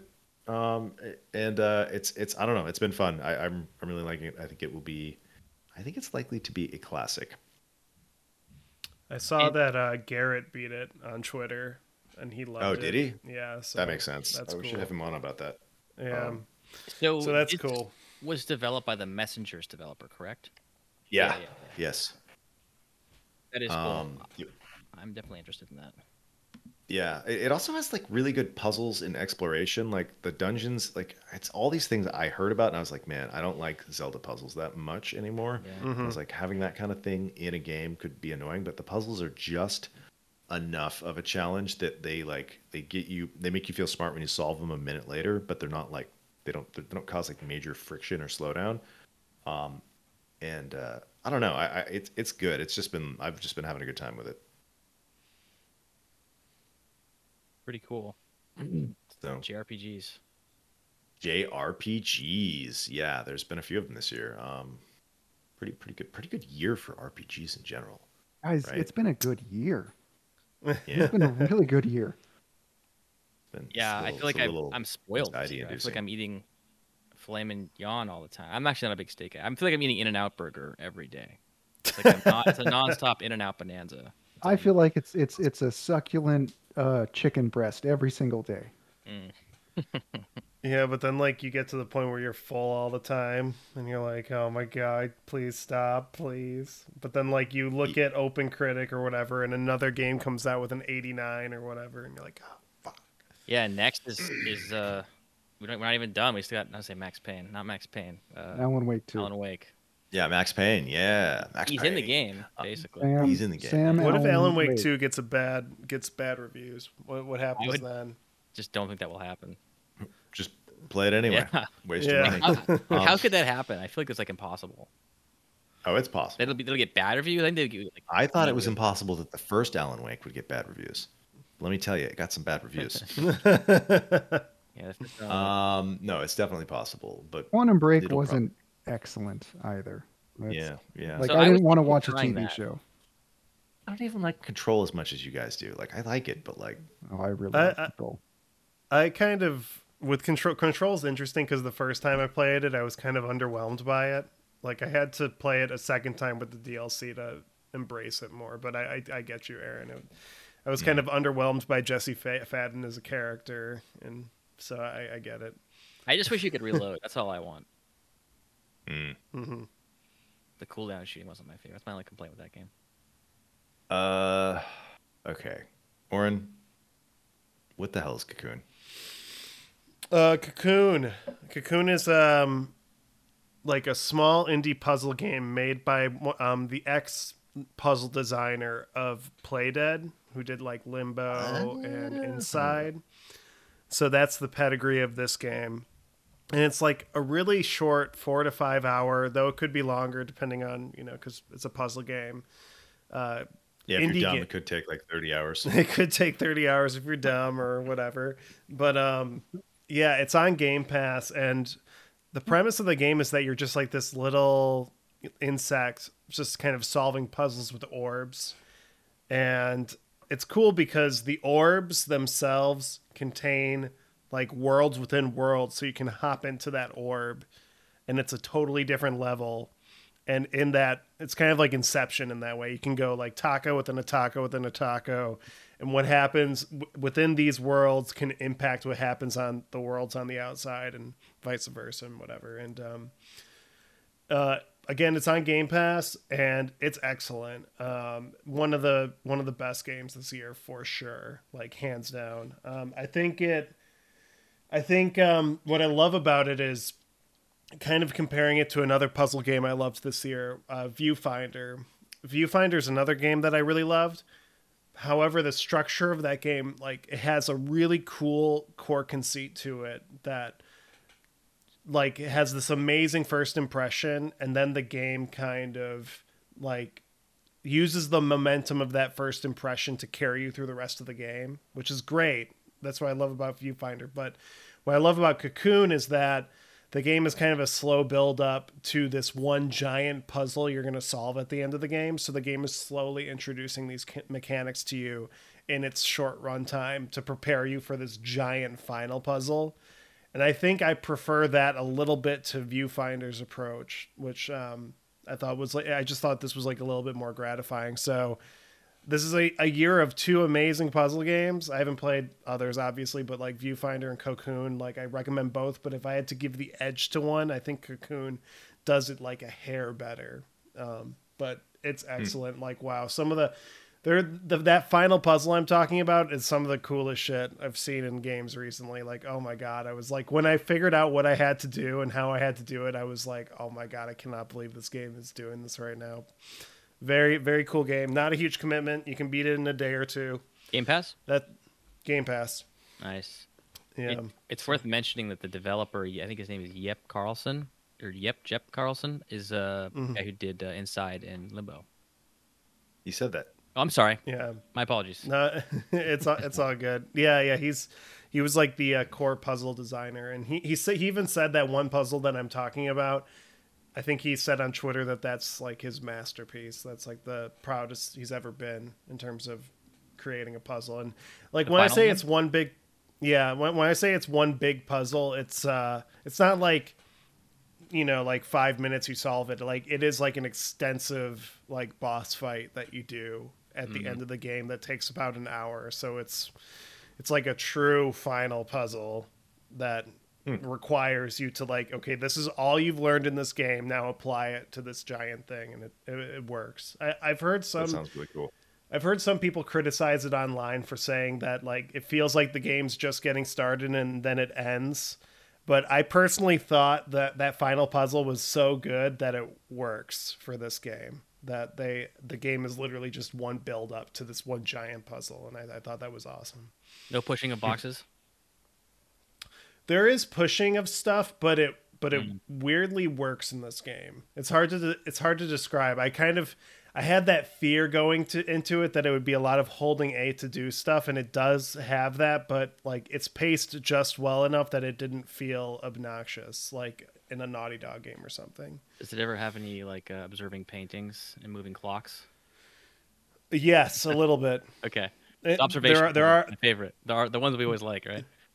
There are observational puzzles, and then there are puzzles where you just have a lot of moving parts, and you have to figure out how those moving parts click together in a way that's like really, really, really cool. And it is, I think it's the closest a video game has come to actually capturing the feeling of watching Inception, because in Inception, something that's happening in one universe is impacting what's happening on the outside, and that's happening on the outside. Like this is a game where it's like, okay, you have to think about like 5 layers deep what is happening in one universe and how that's going to impact what happens on the 5th universe. And it's like, it's really neat. It's really neat what they pulled off.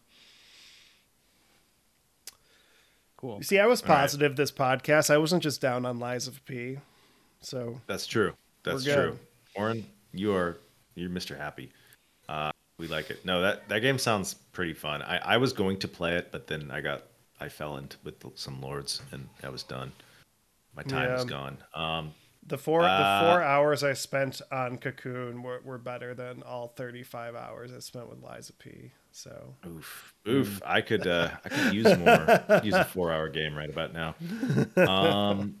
Guys, let me ask you a question. Let me ask you a thought. Let me pose a thought experiment. Imagine a different version of the world where capitalism is either restrained, different, or non-existent, but video games exist. But video game design does not rely on considerations for marketing and scale and hype and spectacle, right? Like video game you're describing a paradise right now. A paradise? We're gonna see if that's what you think. What kind of video games do you think that world might produce? System Shock. Disco Elysium. System Shock 2, yeah. Disco Elysium is a good example. I think. Press X to help your partner over here over the thing. Collaborative games of helping people. No, get out of here with that. Is that a joke? The joke, yeah. No. Okay, so I guess I want to make the analogy to like Hollywood and like, Soviet or even European cinema, right? Like Hollywood's all about the spectacle. Back me up on this, Oren. You went to film school, right? No, yeah. And European the old cinema Sergei Eisenstein, yeah, for sure. Sure, yeah. So, okay. Playing Baldur's Gate 3 reminded me that I really like CRPGs. So I started going down Reddit rabbit holes and watching YouTube videos about other CRPGs just to see what I had missed. And I came across a game called Underrail, made by two people from Serbia. Mike, have you heard of this game? No, I haven't. Oh, okay. Well, you might find it interesting. It is a CRPG. It is made in the sort of Fallout mold. It's clearly influenced by Fallout, but it takes place underground, which I guess this is just like a Eastern European thing because like the Soviets built these subways that were way under the ground that were supposed to double as nuclear fallout shelters. So like I can now think of two video games that take place entirely in sort of like underground former things. But the pitch that got me most excited about this game, despite other than people saying it's like a masterpiece, it's one of their favorite games. It has sort of like a Dark Soulsy, like the way people talked about Dark Souls in like 2012, 2013 is kind of how people talk about this game, where it's like it's not for everybody, but it's like an uncompromising masterpiece, blah blah blah blah blah. But like the pitch that got me interested was I think his name's Never Known Best was saying it takes place in a world that's like so old and like that like groups have like risen and fallen and then died out, right? And then been resurrected and then died out again. And that's kind of where you find yourself. So you're like in this underground world. You can't go to the surface. Nobody even knows what caused the calamity on the surface. It's like ancient history. You don't even know how to get up there anymore. And so I've played about 20 hours of this game and I really, really, really like it. Like it has been competing with my Baldur's Gate time. It's very challenging. It's very hard. It has these battles that they're turn-based, but they almost remind me of Hotline Miami because they're very, very fast. Like you can just die in like a hit or two, and you can also just kill somebody in a hit or two. So there's definitely some save scumming. It's definitely a game built around save scumming. It has a very simple artistic style, but it just I don't know. The reason I brought up this initial analogy about like what would games be like in a if made by people less concerned with hype and marketing, because like this game has like no spectacle. The graphics aren't very flashy, but like it feels complete to me. Like everything's there. It doesn't sometimes indie games feel like maybe they're missing. They skimped on something. Like they didn't skimp on anything here. It's the art. It's simplistic in some ways, but yeah, I really, really like it. Like, I'll try to sum up quick, but like the thing that one of my favorite loops in games is where you like go out, explore, you scavenge a little, and then you have something valuable that you kind of have to get back to your home base, and that the place that you're exploring is extremely dangerous and hostile. So like, there's a question about whether or not you're going to make it back safely, right? Like Resident Evil is like this, Dark Souls is like this, Stalker was like this. This game does that really, really well, and yeah.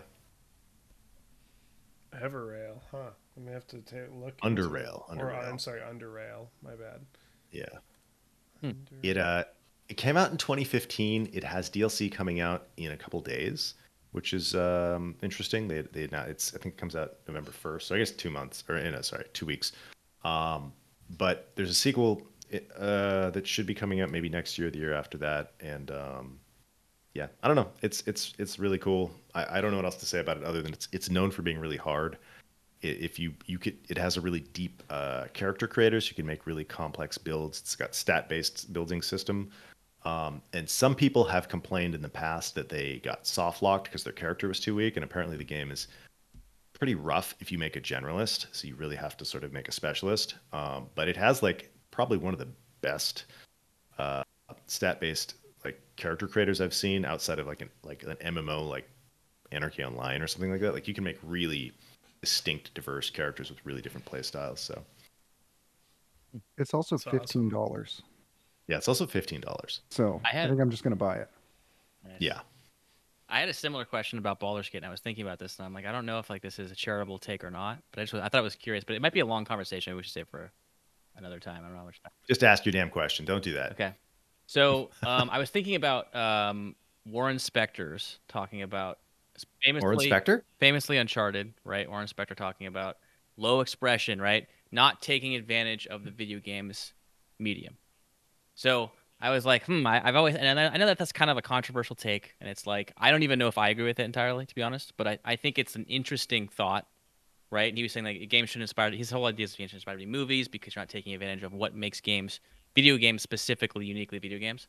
So I was thinking of the same thing. I was like, Is adapting a tabletop game to a video game also low expression because you're not taking advantage of what makes video games a video game, right? If you can play it on the tabletop, right? Let's just take this, right? If I adapt chess to a video game, that's cool, right? But I can't adapt Super Mario Brothers to a board game and have it actually be like Super Mario Brothers, right? We could have rules that are similar and all these things. So like, I was thinking like, is Baldur's Gate's combat like low expression, like under Warren Spector's view, because it's not taking advantage of what makes a video game because it's so true to its adaptation to a tabletop game. I have thoughts. Okay. I love Warren Spector, but I think that line of reasoning is horseshit. I might agree with you. To be honest, I think I might video agree with you. games are. There's a lot They of can things be that make anything. video games video Yeah. games.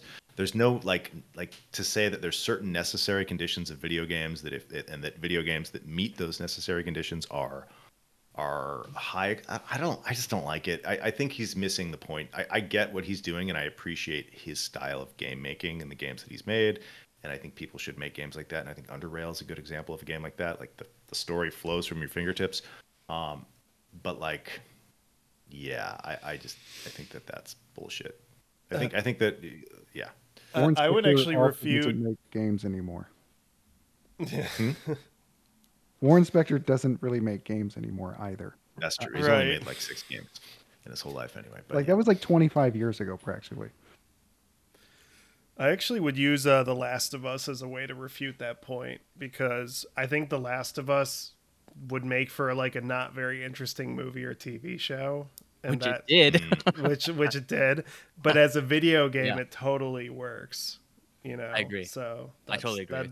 That's what how I feel. So the only thing I thought that was interesting about this is I was like taking advantage of video games as a medium. I think there's some truth to that perspective to a degree.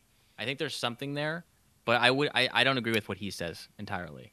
But I was thinking like why is it that maybe I don't love Baldur's Gate is because it is so true to the tabletop game. Now again, this is no hate to the tabletop game. This is no hate to Baldur's Gate. I think that they're both great, and I think it being true to it, Yeah. if you were a fan of tabletop, is like the best thing ever.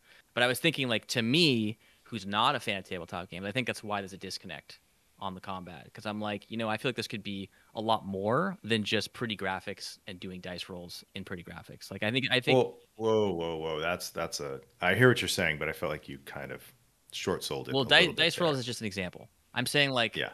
the game I think could be more of what I want, which is the video gamey gameplay instead of adaptation of a tabletop game. Not that that's bad or one's better than the other, but You just mean real time, though. yeah, well, 'cause I think real time is really what it makes. It has been adapted to a video game. But real time is like what video game makes them unique.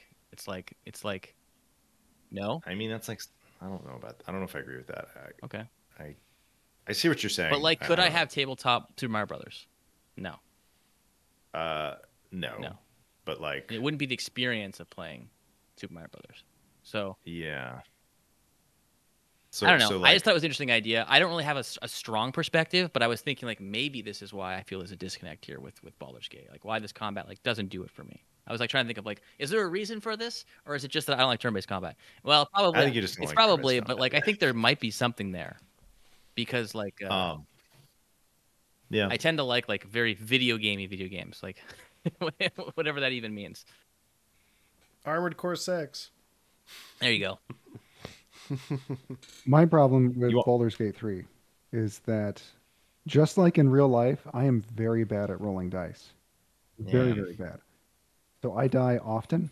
When I do pen and paper with like friends in real life, I am the worst die roller there is. And I have to rely upon my creativity to like talk myself out of a bad situation. Versus a video game, you can't do that, right? Like you can have some critical failures, but in combat, you're just going to die. You're just going to take those hits. I think that's where maybe some of the adaptation of directly lifting pen and paper kind of can fall apart a little bit. Yeah. But you know, The that's dice rolling is like it just seems. I don't know. I respected its legacy. It's there, but I'm like, is there a better system we can use for this? I don't know. Because what ends up happening is I just save scum. every time. If I fail a roll, I will save scum every time. Yes. So it's like honestly meaningless. It's just like, do I load or not? I kind Yeah. of agree with that. Yeah.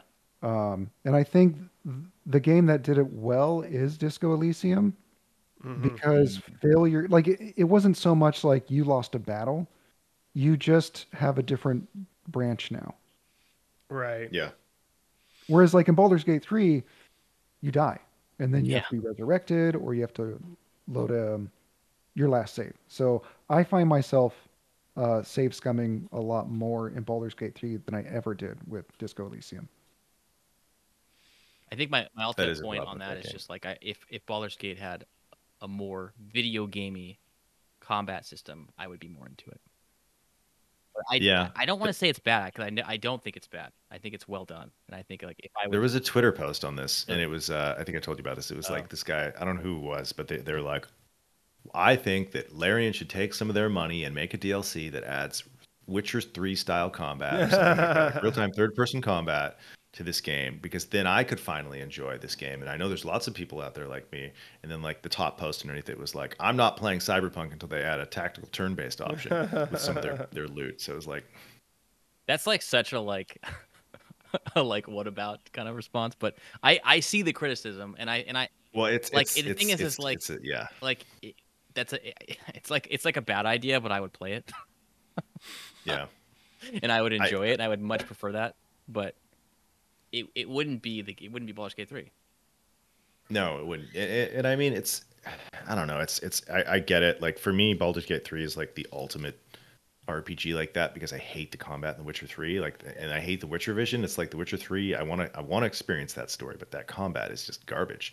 It's like they couldn't get there by my metrics. And Baldur's Gate 3 has uncompromisingly good turn-based tactical combat, but like it's polarizing. Not everybody likes that and for good reasons. Like, you know, sometimes you don't want to watch 50 fucking Dude, characters, 50 fucking, watching you my know, orcs characters like run around the screen. watching my characters like go to get in a position to attack and like do the swing and then fucking miss and then like watch the enemy Yeah. like run and then like watching the next enemy like having four people fight each other for like do like 5 attacks can take like 2 minutes.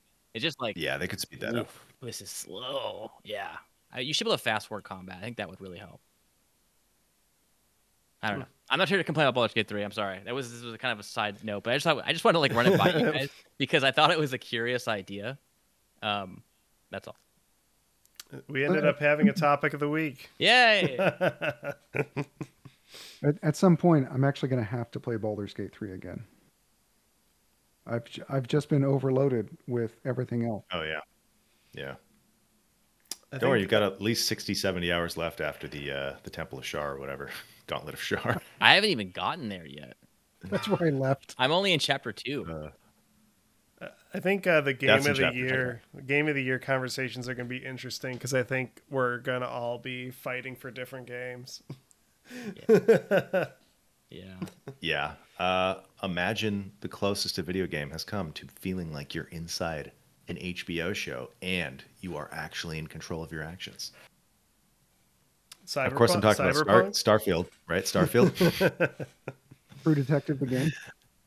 I do think it's interesting how Starfield, like a week before it came out, it was like, is this going to be Jump Crouch's game of the year? And it just seems like that's not even in the conversation anymore. It never was. It got gonna be. booed out of the top 10. Oh, wow. like it. Not I even still think it's top good. 10. Wow. But I uninstalled it, so My girlfriend I don't know, described it perfectly. I felt like she was like, it's like they're trying to have like a real world sci-fi setting, but with blinders on.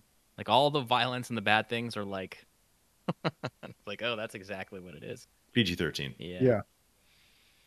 Yeah. Yeah.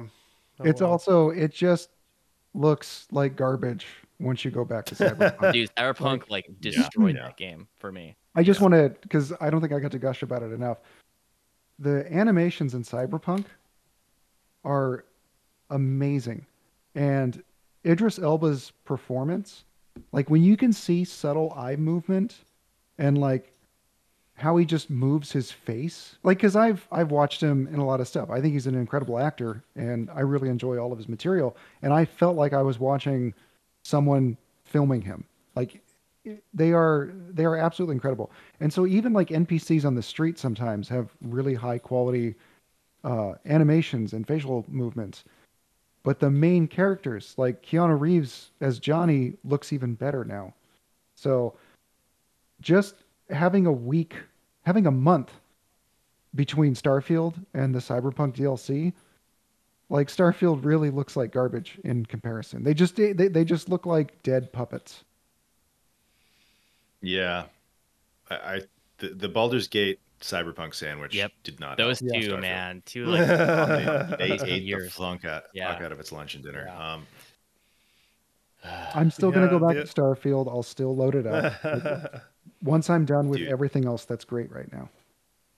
yeah, the DLC I'm sure will be something, and the mods, you know, once I can play as a naked cat person, it's gonna be really good. I gotta say though, like about Idris Elba's performance, really quickly. No. I love how the game and the performance captures like how unhappy he is and how he's like not really like he's doing things against like what he knows he wants to do, and he's like ruining relationships because of it, and like the whole performance captures that like the whole time. And you just would never get that subtlety, I think, in like a Bethesda game, you know. So You, but All right. my thoughts, these are my Uh, thoughts. uh, I yeah, I gotta dig in. Bethesda's just so dated. I'm sorry, Starfield. Feels old, man. Seventh Yeah, gen game. it's yeah, I love that hallway city they got. Yeah. Bethesda has no concept of nuance. You know, it's like it is still kind of like that classic. I'll mention it again, but like BioWare binary, good, evil, uh, and not everything needs to be morally ambiguous. Sort of like Cyberpunk is, right? Like, there is no good person, there is no evil person. There's just people, adapting to the situation they're in. That's fine. Like, I don't need everything to be like that. But it just comes off Bethesda wise as very juvenile, very like, I don't know, Mary Sue sometimes. Just like softball fan fiction of the hero you want to be. Starfield for Mm, sure feels that way. Yeah, that's what Definitely. he's saying. that's Yeah. what I'm saying. I'm Starfield, like, yeah. I know, I'm not Um, disagreeing. did you do any of the Crimson Fleet stuff? No, I don't think so. Oh, oh, It's you the should best get part into of that that. game. It's the best part of the game, yeah. I've sold some And organs here and there. Yeah, me too. I'm Why can't you you harvest them? can Sorry. It's like, why the can't Crimson there's Fleet so many I've killed so many spacers? is the one quest line that does have some of that nuance, some of that Yeah. it's more challenging, and like I don't know, without getting too deep into it, like I did something that resulted in somebody's death, and then like a whole ship as I was walking through it was like subtly under their breath berating me, like, you killed my friends and family well, and stuff. I was like, and that's like the really goofy thing, right? Like, you'll go on a mission and you'll kill spacer pirates, like dozens of them. You don't leave yeah, anyone alive. But no, then you accidentally shoot a ship like a merchant, and all of a sudden everyone on board's clutching their pearls. They're all running around. yeah, Yeah, they're like screaming at you, Yeah. and yeah, then you just do some dialogue, and they're your best friends again. yeah, Hmm. yeah. Like it actually models really toxic gaslighting spousal behavior. Mm, mm, Because you'll do something and you'll be like, "Baby, I'm sorry. I, I want to change. I want to be good." And they go, "Well, okay." And then everything is good again until you murder another merchant. yeah. I like You how gotta get those merchant ships. I think Keanu Reeves in Cyberpunk like that works way better, right? Because I think he's kind of like the therapist in The Sopranos. Like he'll contextualize what's happening in like a really interesting way, and I think that's more interesting than what Starfield is probably doing. Though I haven't played Starfield, so Can I just give a I shout out think to Johnny Silverhand in Cyber in the DLC? It's like so much better. Like he he's is. so great. I love him in the DLC. DLC is like a I've different I've character. I've always loved him. But yeah, I've you're always right. been a stand for Johnny When Silverhand. I Yeah. when I go back and forth, I'm like, God, he's such a dick in the main story. He's an asshole. But if you go to the DLC and he's like funny and he's got all sorts of like, he's got all these things that and even Mm, stuff happens with him. It's good stuff. I'm a fan. all right. Did you? I Uh, know we're trying to move on, but did you ever play the Sinnerman quest line in the main game? Yeah. no. That was the moment I fell in love with Keanu Reeves. Like just his The reaction. cross. Yeah. Yeah. just his comments in that one were just so fucking funny. Oh my god. But yeah, no, he's I've always loved Keanu. But you're right, like his best moments are in the DLC. Like he's excellent in the DLC. They also altered. Sorry, I'm not moving on. By the way, I'm not letting you guys move on because I want to talk about this more and more. We're trying to end the podcast. No, it's all about Cyberpunk. I thought it was great though that Johnny's interaction with you in the DLC is fundamentally different. Whereas in the base game, he'll appear in the beginning and he'll sort of give you like leading questions, right? So you already know like, okay, is this a Johnny approved response or not? And you don't want to always be Johnny's friend because he is kind of an asshole in the base game. But in the DLC, he's like your conscious after the fact, right? Like Right. he'll make an appearance after you've already made some sort of choice, and he'll comment on whether he thought that was good or not. But I thought it was a subtle difference, and I enjoyed his character more in the DLC. Yeah. He Yeah, just that seems makes nicer. sense. Yeah, he seemed nicer. He seemed like he was less of like combative. Yeah. Well, Okay, I think one of the me. biggest I think one of the biggest flaws in the Cyberpunk main story is that he goes from like huge asshole guy, and then all of a sudden he's like okay with being in your brain over the course of like 15 minutes. And like that's always been a little jarring. Even like replaying that part of the campaign, it's still jarring. So I think part of it's the whiplash of that from Act 1 to Act 2. So, but yeah. Anyway, I'll move on. Sorry, guys. Yeah. Also, Kevin, sorry for jumping on your topic of the week a little. Well, I thought about that question that you had asked a lot, and so I already had too much to say Which question? That question? about the high levels, low levels of the War Well, Inspector. I don't agree with I'm War gonna say War Inspector. Inspector. I just think it's a funny question to like. I just think it's a funny way to look at things, even though I don't agree with the premise. Even I still think it's like just there's something about taking advantage of being a medium. I think is an interesting idea, but it's okay. It's all good. All right, let's get to personal recommendations. Mike, I see you got some websites. My personal rec, because it is the season. It is the Halloween season. I'm enjoying Creepshow. Season 4 is on Shutter, or I guess if you still have cable, it's on AMC, A&E, something like that. But it's on Shutter. Shutter's very cheap. Shutter's like a couple bucks, and they haven't raised their price, much like Disney Plus, Hulu, and Netflix. So I wholeheartedly support Shutter. And VHS 84, 85 came out last week as well. So if you like that anthology horror series, which I do, Shutter's a great deal. Creepshow's written by Stephen King and directed by George Romero. What a combo. Jeez. Well, that was the first movie. That was the movie. Oh, okay. And it is fantastic. It is brilliant. The TV show, which has been on for 4 seasons now, uh, it's not of the same caliber, but I find it enjoyable. I thought the first episode, for instance, was kind of funny. It's really lighthearted. Doesn't take itself too serious. I've watched like two full episodes now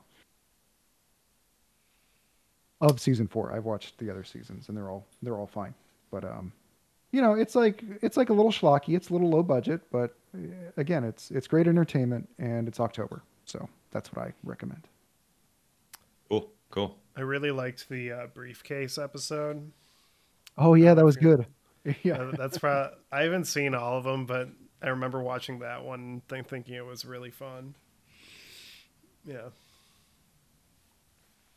The one that I watched last night was The Hat. Okay. And it's funny because it's very much calling out Stephen King in a sense, right? Like it's about a writer who has writer's block, and he's looking up to this, Classic. yeah, and he's comparing himself to his idol, which in the show is Stephen Bachman, which is a portmanteau of Stephen King and Richard Bachman, his writer alias, and so very humorous. I actually thought, as cheap as the visual effects were and as campy as the acting was, it was actually like a really fun story. And I predicted where it was going to go, like in my head, and I was still happy that it did it. It was great. Cool. I'll go real quick. A few weeks ago, maybe 2 months ago, I was flying my drone, getting some shots of lovely Los Angeles, and I decided to land, after, as you do at the end of a drone flight, and I landed into a tree, and my drone was still there, sadly. So I needed to get a new. I didn't need, but I wanted to get a new drone, and so DJI just put out their new Mini 4 Pro like 2 weeks ago, and I got it and I've been flying it, and it kicks ass. It's got log profile, which probably doesn't mean much to many people, but if you fly drones, you know that the dynamic range can be a problem, and log helps you preserve that. It's got obstacle avoidance, so I will never crash into a tree again. And it's just really fun to fly. It's reasonably well priced. It has awesome video quality, and I like it. Yeah. That sounds cool. Evan. Oh, mine is I recently watched when I was playing through Cyberpunk. I was really like living in that world, listening to music and vibing it. So I watched Edge Runners, and I was Oh, Netflix yeah. thing. yeah the Netflix thing. And I wasn't sure if I was gonna like it or not, but I really liked it. I thought it was really good. I was like impressed with how well done it was, and I also like that it's there and then it ends, and Mm-hmm. that's it. Right. Like it's like concise. It's not like there wasn't like filler. Like there was no like stupid parts. Like everything that happened like had a purpose and it was there. And then so uh, I have to say I think it's the most accurate to the video game adaptation I've ever seen. Like they have like the sound effects, they have Yeah. like the call thing, they have the locations Yes. from the game. Like it made me like want to go and explore spots that I had seen in the thing. So I in my opinion, this is how you do it. You take if you're gonna adapt something, you take that universe and you build the like trappings of it, but make a new story in it. Don't try and have a story about V. I don't want to see Netflix story with V and this main character. So make your own new characters that are fresh to it, but with the trappings of the universe, so it still feels familiar. I thought they did a really good job. I really liked it. I was very impressed with it. Get I the really music from it and liked everything. its theme of cyberpsychosis. Yeah. Yes. There was a whole segment, and I forget which character it was, but he was basically going through it, and it had this sort of like conception of him walking through a desert at the Yeah. same time as experiencing it. So he's disassociating, Hmm. and I thought that was perfect for what cyberpsychosis is. When you no longer have empathy and humanity, and I just thought it was well done. Yeah. I Yeah, that really was liked my favorite part of the show was that segment you're talking about. I really liked that. And then I like how David slowly, like it's almost imperceptible, but he slowly changes like his physical body it. Hmm. because he's just getting more and more modifications, and he's just a totally different being towards the end of it. Right. Yeah. I gotta watch that. It's You really see good. it? It's I don't have solid. Netflix for Netflix canceled my ass. It's like I want to say the whole thing is like an hour and a half or 2 hours of total. What? Yeah, it's like 20 Oh, minute it's short. episodes and there's like 10 episodes. Maybe it's more than that, but it's Hmm. yeah. All right. Yeah, I'll check it out. That sounds it. I watched the first episode and it seemed cool, and I've only heard good things. So now that I'm in the cyberpunk mindset, Yeah, you should do it. So it's that and 3 Johnny hours. Mnemonic queuing them up.